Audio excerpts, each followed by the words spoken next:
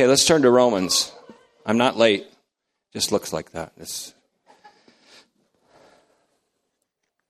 We want to turn to Psalm 98, too, because we might even get there tonight. If you don't have a Bible, there's some. Still, are there Bibles up? There's 3. Oh, we got to get some more Bibles. Just kidding. Let's take a couple moments of silent prayer to prepare to concentrate in the usual way, just maintaining quiet receptivity for the sake of others.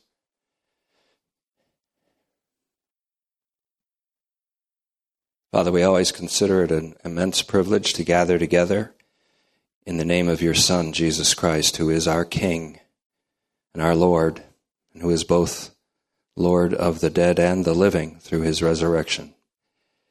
We recognize his presence here with us, for wherever 2 or 3 are gathered in his name, there he is. And we recognize the value of each person who's gathered here tonight, valued because of God's unrestricted, unconditional love and grace. And we thank you for that. We pray that you'll open the eyes of our understanding tonight so that we might see marvelous things out of your word. And we know that the sum total of all those marvelous things is our Lord Jesus Christ himself. Grant us, therefore, a clear view of the ark, so that after 38 years we may enter into the land, cross the Jordan, and conquer as you give us the grace to do so. We ask this in Christ's name. Amen. I was just mentioning to Dave in the hall, Dave Bradshaw in the hall, that he asked me a question or made an observation about Ephesians, the epistle of Paul to the Ephesians, on Sunday morning. And I mentioned to him that Ephesians was actually written before Romans. And I didn't know that before, but recently the cutting-edge study and research on this from the lower blade data in the epistles themselves has revealed that Ephesians was, in fact, written before Romans. Now, there's a lot of people that want to say Paul didn't write Ephesians, and the reason for that is, on many occasions, they say, well, Paul didn't deal with the same things he dealt with in Romans about justification by faith, etc., so it couldn't have been written by Paul. But in fact, Ephesians is the pure message that Paul brought to the world. And it had to do with a thing called the mystery. As you know, in the Greek, the word is mysterion, M-U-S-T-E-R-I-O-N, mysterion. And Paul wrote about it. There's also a German term called Nebenadressat, which means that lots of the epistles that Paul wrote were intended not just for the audience to whom it was sent, like Ephesus, but for many other places. For example, Corinth read Philippians. Paul wrote Philippians while he was in Corinth, and he was kind of hitting things in both cities. The epistle to the Ephesians may have been intended for Laodicea first, that place that we studied in Revelation that had such a problem with lukewarmness, as the Son of Man addressed it. But the reason that Ephesians isn't like Romans is because Romans is dealing with 2 different gospels in a dialectic of contradictories. There's 2 gospels presented there, and Paul completely demolishes one that is based on the retribution or the retributive justice of God and demonstrates the gospel that is totally, radically Christocentric, centered in Christ, God's Son, in which resurrection as well as the death of Christ is a saving power. And the resurrection also has the power of salvation, as does his death. As oftentimes we think only his death is what saves, but it's his death and his resurrection. In fact, his ascension are all part of one saving event. The gospel that he rails against, and it's a knockdown, drag out. By 320 of Romans, he's knocked down and dragged out his opponent. He is a famous teacher at the time who brought a gospel that was not centered in Christ. It was a gospel that was based on a conditional contract as if God makes a contract with people bilaterally. If you do this, I'll do this.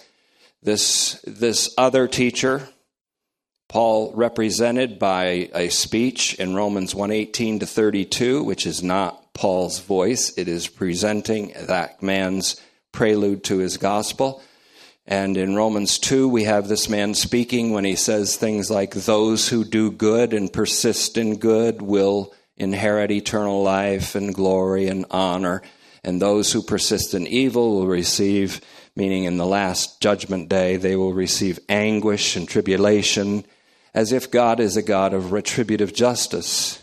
But Paul inserts in Romans 2:16 that day when the thoughts and intents of people will be judged, Paul says, but according to my gospel, that judgment is by Jesus Christ. In other words, Jesus Christ stands in for the human race.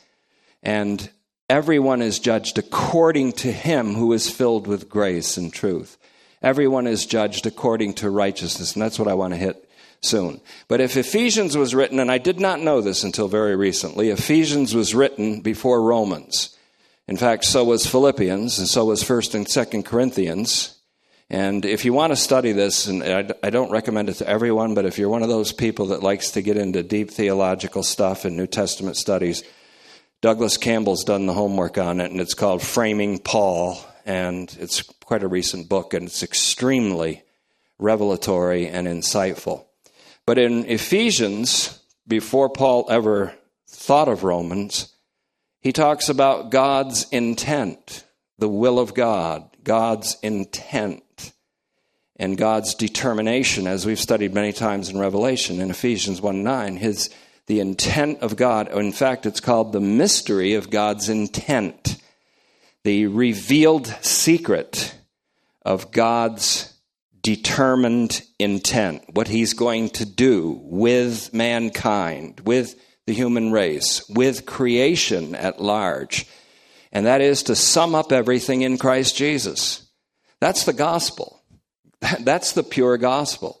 God's intent, which he will fulfill, and that's emphatic from Isaiah 46:10, I will do all my will, is to sum up everything in Christ Jesus, to bring everything universally into the saving act of God in Christ. That's the gospel that Paul proclaimed.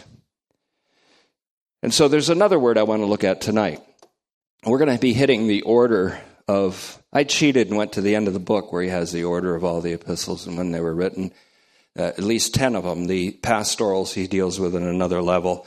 But it's very interesting, and it's just so fun to read something like this after you've studied these things for 45 years, and you're so familiar with the content of the epistles, but then to see that content move into a kind of order and category where you say, oh, that's why Paul wrote this at this time for this reason to address this problem. And many times he was dealing with a pseudo-gospel. 2 Corinthians, he talked about super apostles who were ministers of Satan. Galatians, as you know, he speaks about some teacher who has brought another gospel. And Paul said it doesn't even have the dignity of being called another because it's called you away from him who called you by the pure grace of Christ to this other gospel. And in Romans, we don't see it as clearly, but a false teacher emerges from the shadows. And that, to me, is the key to the interpretation of Romans. Romans was written in 52, and that's the last of the epistles, the 10 epistles to the churches and to Philemon that Paul wrote, and saying nothing about the pastorals for now. Romans was last, and so we're dealing with Romans first, which is just kind of the way we do stuff around here. We're going to be backing into some of these other things. There's another word. It's the catchphrase, and it's often seen as the key word in the book of Romans, and it's called dikaiosune, D-I-K-A-I-O-S-U-N-E,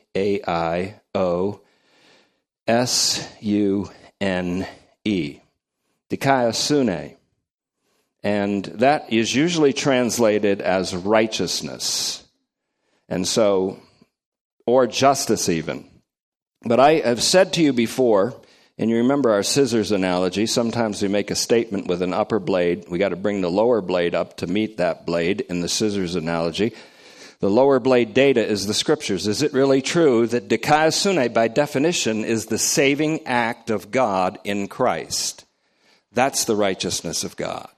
If you look at the righteousness of God purely on a judicial or legal or forensic way, as most interpreters of Romans that I've read consider it, then his righteousness is a justice that's retributive. It pays back in kind with violent retribution. And Paul's gospel doesn't say that. Dikaiosune, according to Paul, is the saving act of God in Christ. Now, if you look to Romans 1:17, you see a key verse in Romans. Paul says, the righteousness of God is being revealed. Guess what word that is? You know, apocalypto. It's the same word that John begins the book of Revelation with, only it's in the verbal form. The righteousness of God is being revealed in it, the gospel. And this was taken, and this was only discovered recently by Richard Hayes. This was a quotation or an allusion, at least, to Psalm 98 in the Septuagint translation. Now, Psalm 98 in the English is Psalm 97 in the Septuagint translation, which is the Greek translation of the Old Testament. And that's what Paul quotes.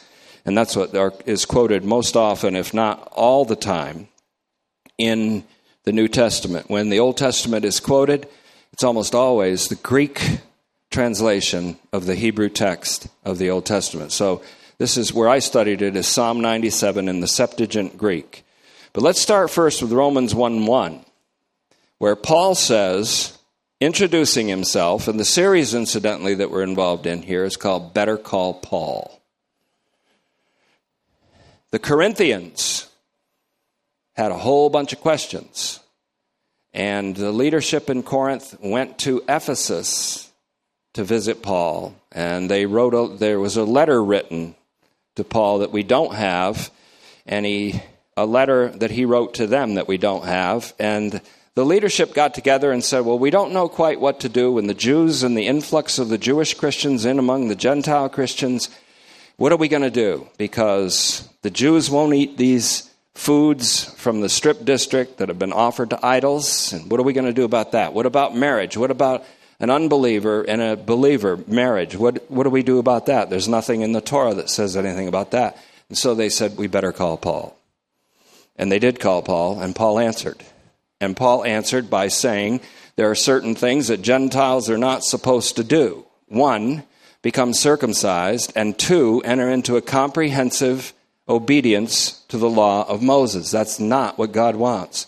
There are some things that God wants the Gentiles to imitate that are Jewish practices of the Torah, and one of them is the sexuality that is enjoined by the Scriptures, and the practices of sexuality that the Torah represents, which of course has to do with marriage and sexuality within marriage. But Paul wrote Romans because he was on the way to Spain, and on the way through to Spain, he was going to come to Rome. He was also going to visit Jerusalem before he got there. And so he writes to a city that he had not been to before, that he did not found this church. And so he wrote to these people, and he wrote this way: Paul, a slave of Jesus Christ. Now, why does he use such a word, doulos, for slave? It's not because he feels himself as under the just authority of God and he has to kowtow and bow. Doulos here means somebody who has reached a universal willingness to do the will of another. And it's this case, I call it an imperial slave, because Paul pictures himself standing like Nehemiah did before the king, the cupbearer, like Nehemiah did before the king, willing to do whatever the king says. Like I was reading today, one famous general said, what are you going to do if the president-elect asks you to be such and such in such a position? What are you going to say? And he's going to say, yes, Mr. President. That is a willingness. It's a universal willingness. If you're called upon by this King, the Lord Jesus Christ, you are universally willing. That means you're ready to do whatever he asks. And Paul reached that place of universal willingness. I think it takes a little time for Christians to get there, because they first have to understand God and his benevolence and his kindness and his unrestricted love and his pure unconditional grace. So I translate this as this: Paul, an imperial slave of Jesus Christ. Notice that John, the author of the book, also called himself a doulos of Jesus Christ, and then spoke of Jesus Christ as being king and constituting believers as a kingdom of priests. We don't need a priest, we are priests. And Jesus Christ is our great high priest, and he's constituted us as a kingdom of priests to his God. And the reason that we know that he's king is not just because he's divine, but because he is of the seed of David, of the descendancy according to the flesh from David, the royal kingly line of Judah, and because he was resurrected from the dead. And resurrected from the dead, he is the firstborn from the dead. All the dead, all people that have died or will die, will be raised to life and glory, because as in Adam all die, so in Christ all will be made alive, according to 1 Corinthians 15:22. That's just the fact of the gospel. And that doesn't mean some, that means all.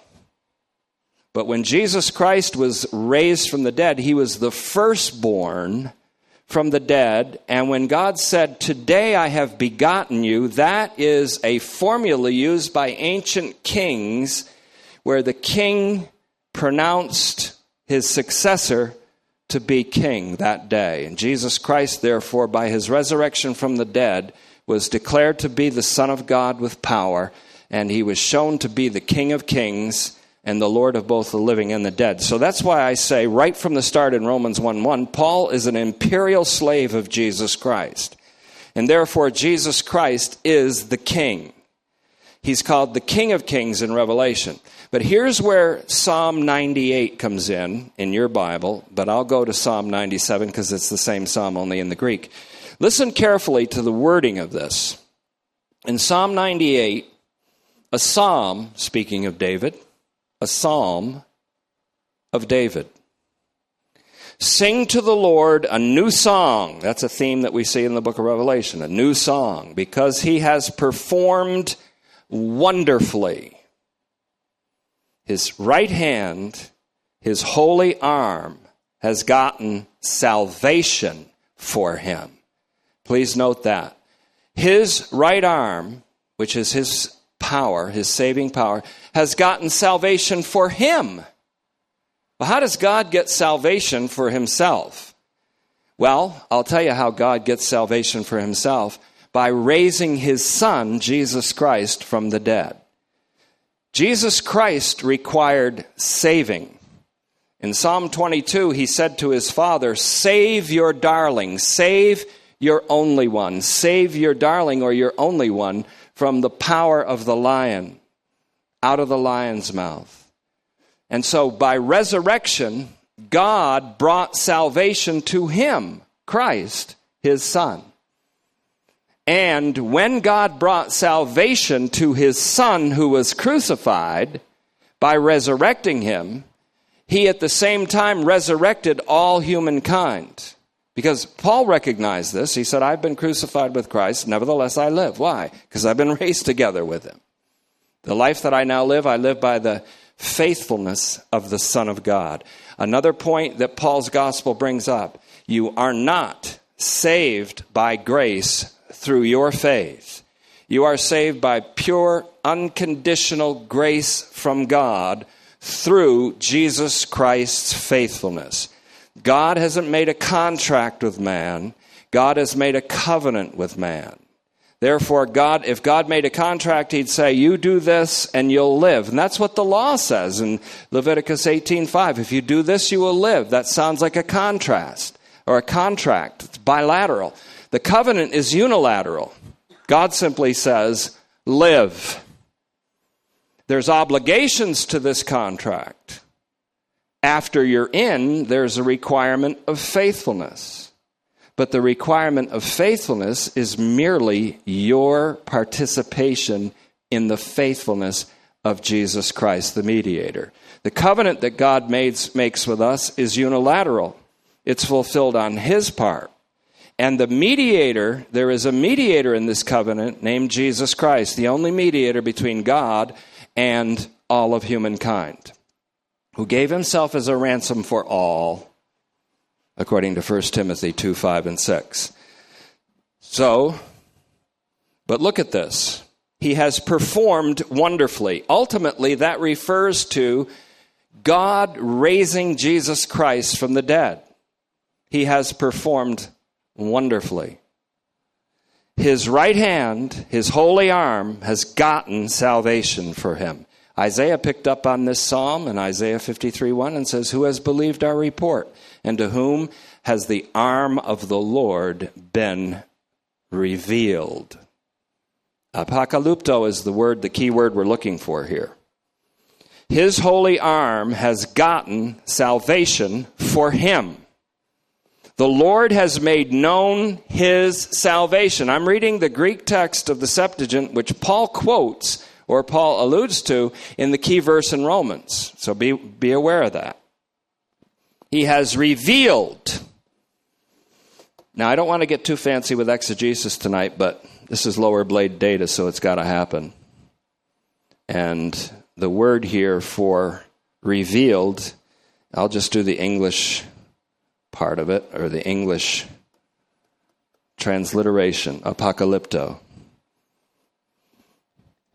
Psalm 98:2, the Lord has made known his salvation. Soterion, he has revealed his righteousness. Please notice that. Those are two ways of saying the same thing. God has made known his salvation. He has revealed his righteousness. How does God make known his salvation? By revealing his righteousness. Let's flip that around. How does God make known his righteousness? By revealing his salvation. And so therefore, this is why the psalm, as we're going to see by the end, he tells the whole world, the whole earth, all the inhabitants of the planet Earth, and he tells all the world and all creation to rejoice because God is coming to judge the earth. Now, why would someone want to rejoice? Because we think of, well, he's coming, and I saw a bumper sticker, Jesus is coming, and he's really, and then they use the word, but I'll just say ticked off. But they said something else. And that's the view that people have. He's going to come and set things right. He's going to come and judge half the population or more and throw them into hell. He's going to burn up the universe and start all over again and save a few lucky lottery winners. People who got in through faith, their own faith, and people who stayed in through behaving, that kind of thing. That's not what it's talking about at all. It's talking about the righteousness of God being God's own act of salvation in Christ Jesus, which, I will say boldly, is a universal salvation. And here it is. Watch how this unfolds. This is my translation from the Greek. He has revealed his righteousness in the sight of the nations. Now, stay there. But look quickly, just to get the dramatic effect, to Romans 1:17. For in it, that's the gospel of which Paul is not ashamed, and that is an allusion to Isaiah 28:16. In it, the righteousness of God is being revealed, apocalypto. Righteousness, he takes from Psalm 98. Apocalypto, he takes from Psalm 98 or 97 in the Septuagint. And he reveals that by the gospel, the righteousness of God is revealed from, and doesn't say faith, it says faithfulness. From faithfulness to faithfulness. The gospel is good news to start with. I am not ashamed of the good news of God, for it is the power of salvation to everyone who has faith, which means everyone who participates in Christ's faithfulness. And then this teacher would say, to the Jew first, and then the Greek. To the Jew first, and then the heathen. To the Jew first, and then Paul kind of concedes that, and he says, for in it, or by it, the gospel, the righteousness of God, which is his saving act as a king to rescue his people. That's what's revealed in the gospel. That's why it's good news. The gospel doesn't reveal a God of retribution and payback. It reveals a God who loved the world so much that he gave his only begotten Son, so that whoever believes in him should not only not perish, but have the life of the coming age now.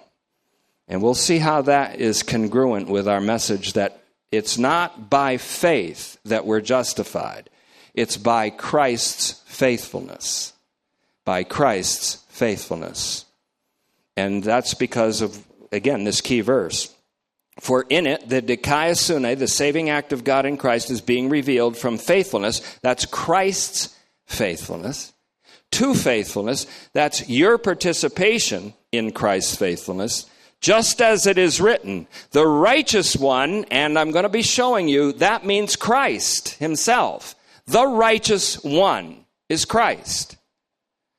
Ananias said to Saul, also known as Paul, and God says better call Paul, so he did on the road to Damascus, and called him by his grace, and shifted him from the kingdom of darkness and murderous intentions into the kingdom of his Son, and transformed him into the intent of love toward Christ and the body of Christ. That was an act of grace. That wasn't Paul becoming obedient. That was an act of God in Christ for Paul. And once Paul was called, he was told to go to the house of a man named Ananias, a Christian man, just a regular Christian like us, who lived in Damascus, unlike us. And when Paul was there with scales over his eyes and he couldn't see, he was forced to be instructed by this ordinary Christian. One thing Ananias said to him is, it was God's will that you should see the righteous one and hear his voice. The righteous one is Christ. It's not just any old person. It's Christ. And if we have righteousness, it's Christ's righteousness. Because he who knew no sin became sin for us, that we might be made the righteousness of God in him. Why? Because God was in Christ reconciling the world to himself. In 2 Corinthians 5:19. What did that say? It said there was an act of God performed in Christ, and it was saving. That's righteousness.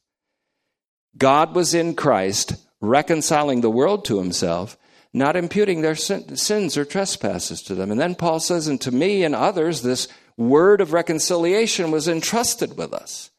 We proclaim a God who has reconciled the world already. That's Paul's gospel. But throughout Romans, especially Romans 1:18 to 3:20, especially, you see, if you punctuate it rightly, you see the gospel of this other teacher, which Paul knocks down, and then drags him out. By 3:20, he's dragged the guy out. And he's shown that all the world is guilty before God. Now there's a righteousness from God revealed apart from the law. And that's where Paul hits the ground running in 3:21 to 26. Then he shows that Abraham is not to be a paradigm of justification by faith, not in Romans 4. And then ends up in Romans 4:25 saying Jesus Christ, the seed of Abraham, was delivered up or over for our sins and raised up for our justification, which means our purely gracious deliverance because of his resurrection. Therefore, says Romans 5:1, being justified by faith, doesn't say that. It says, therefore, being delivered by the faithfulness of Christ demonstrated in his resurrection, we have peace with God. My prayer is that you'll have peace tomorrow around the dinner table. People say that people are expecting political discussions and angry people, kids coming home from college and fighting with their parents about the election, that kind of thing. Well, that's boring to me. But I've prayed for peace for all of you tomorrow, that you'll have a peaceful gathering. And that you say, well, that's a miracle in my family. Exactly. God has done wondrously. He will do wondrously tomorrow. He will speak peace to your house, as Psalm 85:8 says. But listen carefully. Let's go back now. The righteous one, Christ, will live, is a prophecy from Habakkuk 2:4. The righteous one will live because of his faithfulness, or by his faithfulness. The righteous one is Christ. How does he live? By resurrection. Why does he live? By his faithfulness. Because he was obedient in his faithfulness to the death of the cross, God also highly exalted him, raised him from the dead. The righteous one will live by his fidelity. And our faith is merely a participation in the fidelity of Christ. That's what faith means throughout Hebrews. That's what faith means throughout Paul's epistles. It is not the means by which you secure salvation or justification. It is a gifted participation in Christ's faithfulness given to people that he shifts by an apocalyptic act of grace from sin into Christ. And I love this because this is my testimony. My testimony was the experience of being shifted from sin into Christ, condemnation into a kind of deliverance from that, and then God gave me faith. And in affiliations I've been with before, I could never give my testimony because they said, well, that doesn't really work that way. You're supposed to have faith first and then God bring. No, that's not what it worked. That's not how it worked for me. So I'm glad I finally caught up with the right gospel that matches what happened to me in my situation in the dead of winter in 1972 in northern Vermont at the campus of the University of Vermont.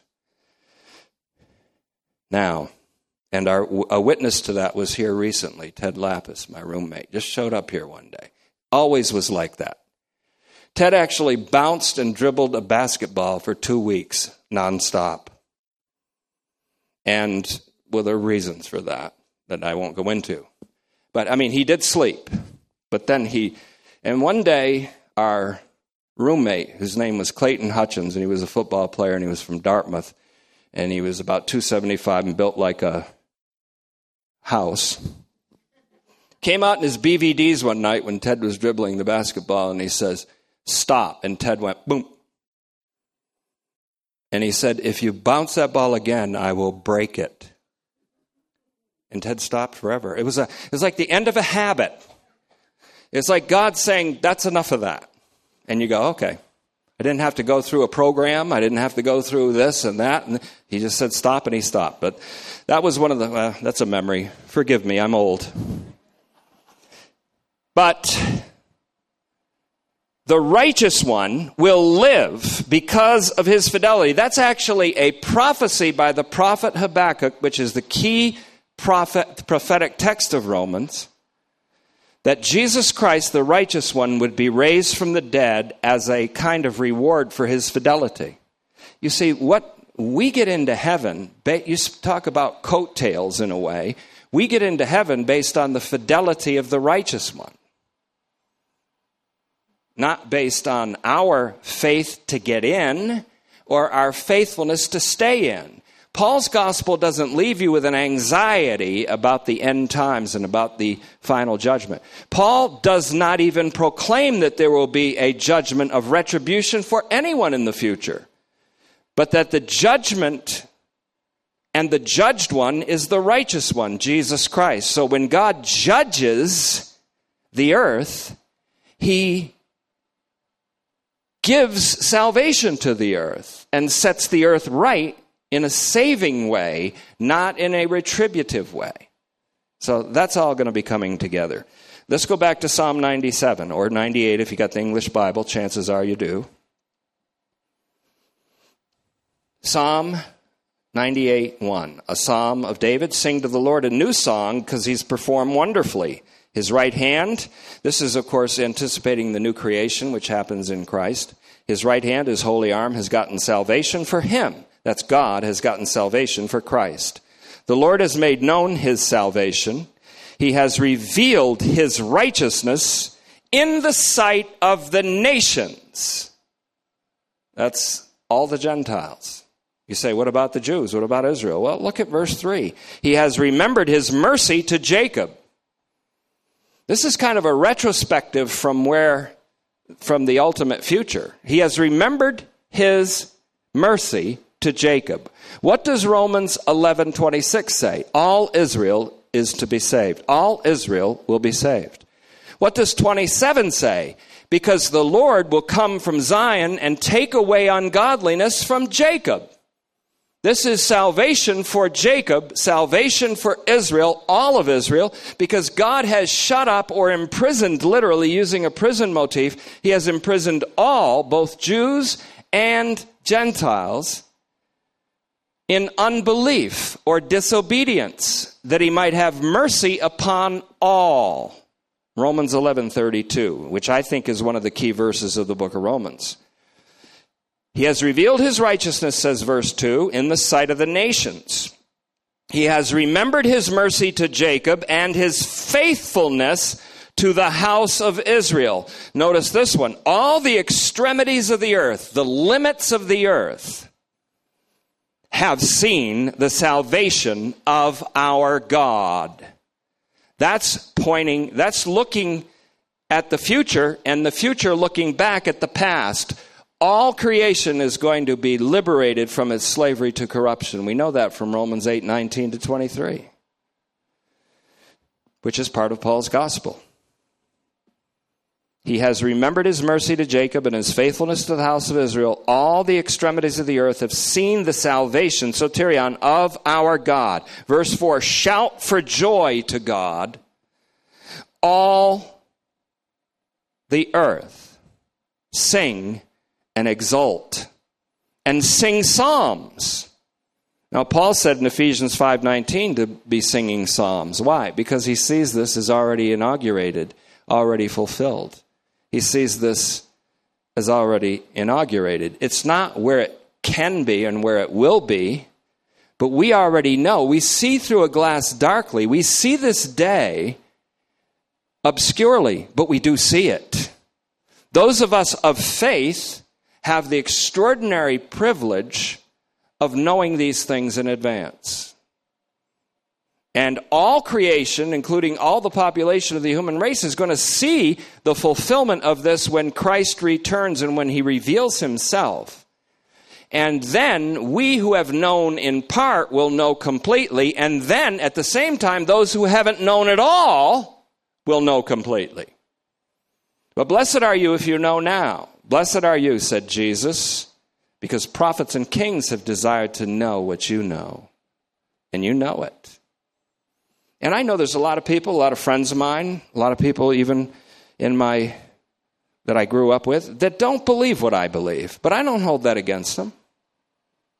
Just like when people ask me, what do you do? I say, I'm a preacher, but don't hold that against me. And I do say that. As I said last week, one guy actually said, oh, I don't. You know. Once they find out you're a preacher, they immediately start thinking, did I ever say anything like a 4-lettered word that would have offended? You can see them going back in their mind, and then they straighten out their speech and all this stuff. And so you almost have to act unlike a preacher just to get them to relax again. That's just, Brian, that's just a helpful note for you. And Pastor Stuart, you already know that. Now, sing praise to the Lord with the kithara. It says harp, but it means more like guitar. Kithara, or lyre. With the harp and the voice of a psalm, with trumpets made of beaten metal and the sound by the trumpet made of horn. That's the Hebrew shofar. Make a joyous noise to notice what it says. What's it say in the English? To what? The what? You can say it out loud. It's okay. I know it's the king. The king, which is what I said in the beginning. Paul is an imperial slave because Christ is the king. And righteousness is the act of God the king in his human representative by which he rescues his people. It's only right that a king would rescue his people without trying to say whether they deserve it or not. Paul's fighting a gospel of desert, and I don't mean the meal after the meal. I mean of deserving. He is against a gospel of deserving. There's no desert. So the righteous act of the king, or the saving act of the king, righteousness is the king because he has protection over his people. It's the right thing for the king to act in a rescuing type manner toward his people. And with the gospel, his people are all the nations and Israel or Jacob. All Israel will be saved, and God will remove ungodliness from Jacob. And as in Adam all die, so in Christ all will be made alive. If he said in Abraham rather than Adam, then we could say that this salvation's localized in a people that descended from Abraham. But he said Adam, so we're talking about a universal human race in which salvation is wrought. So check it now. We'll close pretty soon. The King, the Lord. Let the sea be moved to praise, and the fullness of it, all that's in it, as Revelation 5:13 says, the earth and all those who inhabit it. The rivers will clap their hands together. The mountains will exult with joy. Why? Because all creation, according to Romans 8:19-23, will have been liberated from its slavery to corruption when the sons of God are manifested in glory.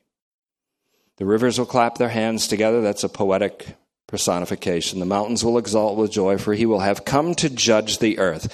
Wait a minute. We hit this before. But what are you talking about? He's coming to judge the earth, so everybody on the earth rejoices and exalts and sings and celebrates. So it must be that the hellfire and brimstone, turn or burn preachers must have it wrong that God is coming to judge by throwing most of his human creatures into the lake of fire where they will never get out. And he's going to blow up the earth and all the works of the earth in a misinterpretation of 2 Peter 3. And so you better fear and tremble. No, it says here, let me see if I can read it rightly here.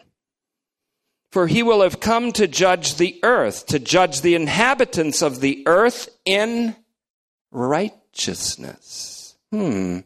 Righteousness. He will judge the earth by his saving act in Christ. He judges the earth. What does it mean? Well, what about bad people that have no righteousness? God's saving act gives them righteousness. What about people that are oppressed and have no justice? God's saving act gives them justice. And so all the earth rejoices. I thought of that in the sea. Only one time in my life have I ever walked on the beach and seen dolphins jump way out of the water, two of them like this, go 15, 16 feet in the air. And I thought, when I thought of this, when God says, let the sea and everything that's in it rejoice, I didn't take that literally of Flipper coming out and saying, praise you, Lord. I took that as everything in the sea, whether it's a manatee or a porpoise or a dolphin, is going to rejoice and show itself by leaping into the air out of the sea. And it's because when God comes, when Christ comes to judge the earth, the whole creation is going to be liberated. That's part of Paul's gospel. The unchained gospel of Paul starts in Romans 5:1 in earnest, and it goes through Romans 8. 5 through 8 is Paul's unchained gospel. Romans 1 through 4, after the introduction that we're just finishing up here on 117, there is a block speech of this false teacher from 118 to 32. Then Paul says, you, speaking to him, not to the Jew, but a Jewish teacher, you're without excuse that judge another. And then he goes into a conversation, which I'm going to reproduce for you. Thanks again to Douglas Campbell. I'm going to reproduce for you the conversation Paul has with this guy, because there's no quotation marks in the Greek New Testament, none. The New Testament is not, there's no punctuation in the sense of quotation. But Campbell has done us a great favor by showing us the dialogue that Paul has with this opponent. And then he defeats the opponent, and then I can't wait to get to it. The gospel unchained. That's where we're headed. But look at 7. Let the sea be moved. The rivers will clap their hands in verse 8. The mountains will exult with joy, for he will have come to judge the earth, to judge the inhabitants of the earth in righteousness. That is, by a saving act. Is God's justice retributive, or is it transformative? Is it damning, or is it saving? Is it saving of some, or saving of all the inhabitants of the earth, all the nations, all of Jacob, all of Israel, all the creatures of the earth, the creatures of the sea, the creatures of the forest, the creatures of the mountains, and the universe itself? If God is who he says he is, it has to be that good. It has to be that good. It's not too good to be true. It's true because of God's faithfulness and because of God's unconditional, unrestricted love. If I didn't serve a God of unrestricted love, I'd have quit the ministry a long time ago. And when I thought he was a God of retributive justice, there were times when I was ready to quit. Then I discovered this. And I've been in a state of mild astonishment in the Word since about 1994 or so. A state of mild astonishment. And it has to be mild because it would kill you. This thing's so good for you, it'll kill you. For you have come to judge the earth, to judge the inhabitants of the earth, and the peoples in uprightness. What does that mean, to judge the peoples in uprightness? It means, as Paul inserts a little phrase in Romans 2:16, look at it quickly and we'll close. It's not God will judge the thoughts and intents of the hearts of men according to my gospel. It's the other preacher saying God is going to judge the thoughts and intents, meaning retributively, of men. But then Paul puts a parenthesis, which according to my gospel, by Jesus Christ. According to my gospel, by Jesus Christ. According to my gospel, by Jesus Christ. So all of our thoughts will be brought up in that sense, as 1 Corinthians 4:5 says, don't judge anything till the time comes when the Lord comes and judges the motives of the heart. But the judgment there isn't a retributive judgment, but a transformation of the thoughts of man. Because God judges by his Son, Jesus Christ. And when we face our judge to whom God has entrusted all judgment, in John 5:22 to 27, the Son of Man, when we face our judge, we will see that he is the same Jesus of the New Testament who took our judgment for us and was judged for us in that sense. And we will see a lamb slain from the foundation of the earth. We will see a lamb having been slaughtered, standing in resurrection. And as Paul said to the heathen, the pagans on the Mars Hill in Athens in Acts 17:31, because he, God, has set a day on which he's going to judge the world in righteousness. But what is righteousness? According to Paul, he will judge the world according to his saving act in Christ by the man he has appointed, having provided proof of this to everyone by raising him from the dead. The righteous one shall live by his faithfulness. And guess what happened? When Jesus Christ was raised for his faithfulness, everyone was raised with him because of his faithfulness. I can't tell you I'm saved by grace through faith. I can only tell you I'm saved by grace through Messiah's faithfulness. And the life that I now live, I live by the faithfulness of the Son of God who loved me and gave himself for me. I don't frustrate the grace of God. Because if this is all about a contract where we have to be justified by works, including a work called faith, followed by a work called faithfulness, or by a comprehensive following of the rules of the Mosaic law, then Christ died for nothing. I don't want to live my life like Christ died for nothing. I don't want to live my life frustrating the grace of God by thinking that I secured forensic righteousness from God as a reward for my faith. And that's the whole reason why Paul wrote Ephesians first, because he just gave it all out right there. He said everything's going to be summed up in Christ. In Romans, he had to deal with a situation in which another gospel was being propounded. So a lot of people say, well, Paul couldn't have wrote Ephesians because there's nothing in there about justification by faith. Well, there's nothing in Romans from Paul about justification by faith either. That's from somebody else that he knocks down and drags out politely. Another gospel. And so this is how I've decided to approach Better Call Paul. I want to know what Paul was saying. I called him myself. I told you what his number is. If you weren't there Sunday, you'll have to figure it out. But it has something to do with unconditional grace. And of course, I'm using a figure of speech. But I want to know what Paul really meant. And now I see it like I never have before.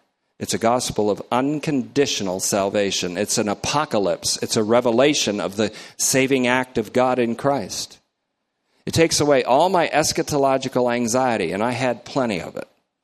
Eschatological anxiety means fear of damnation, fear of the judgment, fear, if not for yourself. When I realized that I was okay because I was in Christ, I started to fear for family members that hadn't believed and other people who hadn't believed. That's all gone now.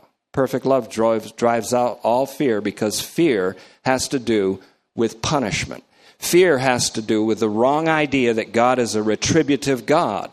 Perfect love, and God is love, drives out all fear, because fear is all about punishment. That's 1 John 4:17 and 18. So that's all I'll say tonight. Tomorrow you can say Thanksgiving. You can say a Thanksgiving prayer that the preacher stopped before 8 o'clock. All right, let's pray.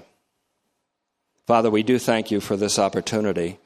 And we know, I've learned by experience, that what a preacher teaches doesn't really hit home until the Holy Spirit takes the same information, and by recalling it and by causing it to come to the remembrance of the hearers, he brings the impact of the message. But may it suffice for us to know now that your gospel is an unconditional announcement of pure, unadulterated grace. And we can praise you and thank you, and tomorrow give thanks that you're not a God of retributive justice, but a God of limitless benevolence.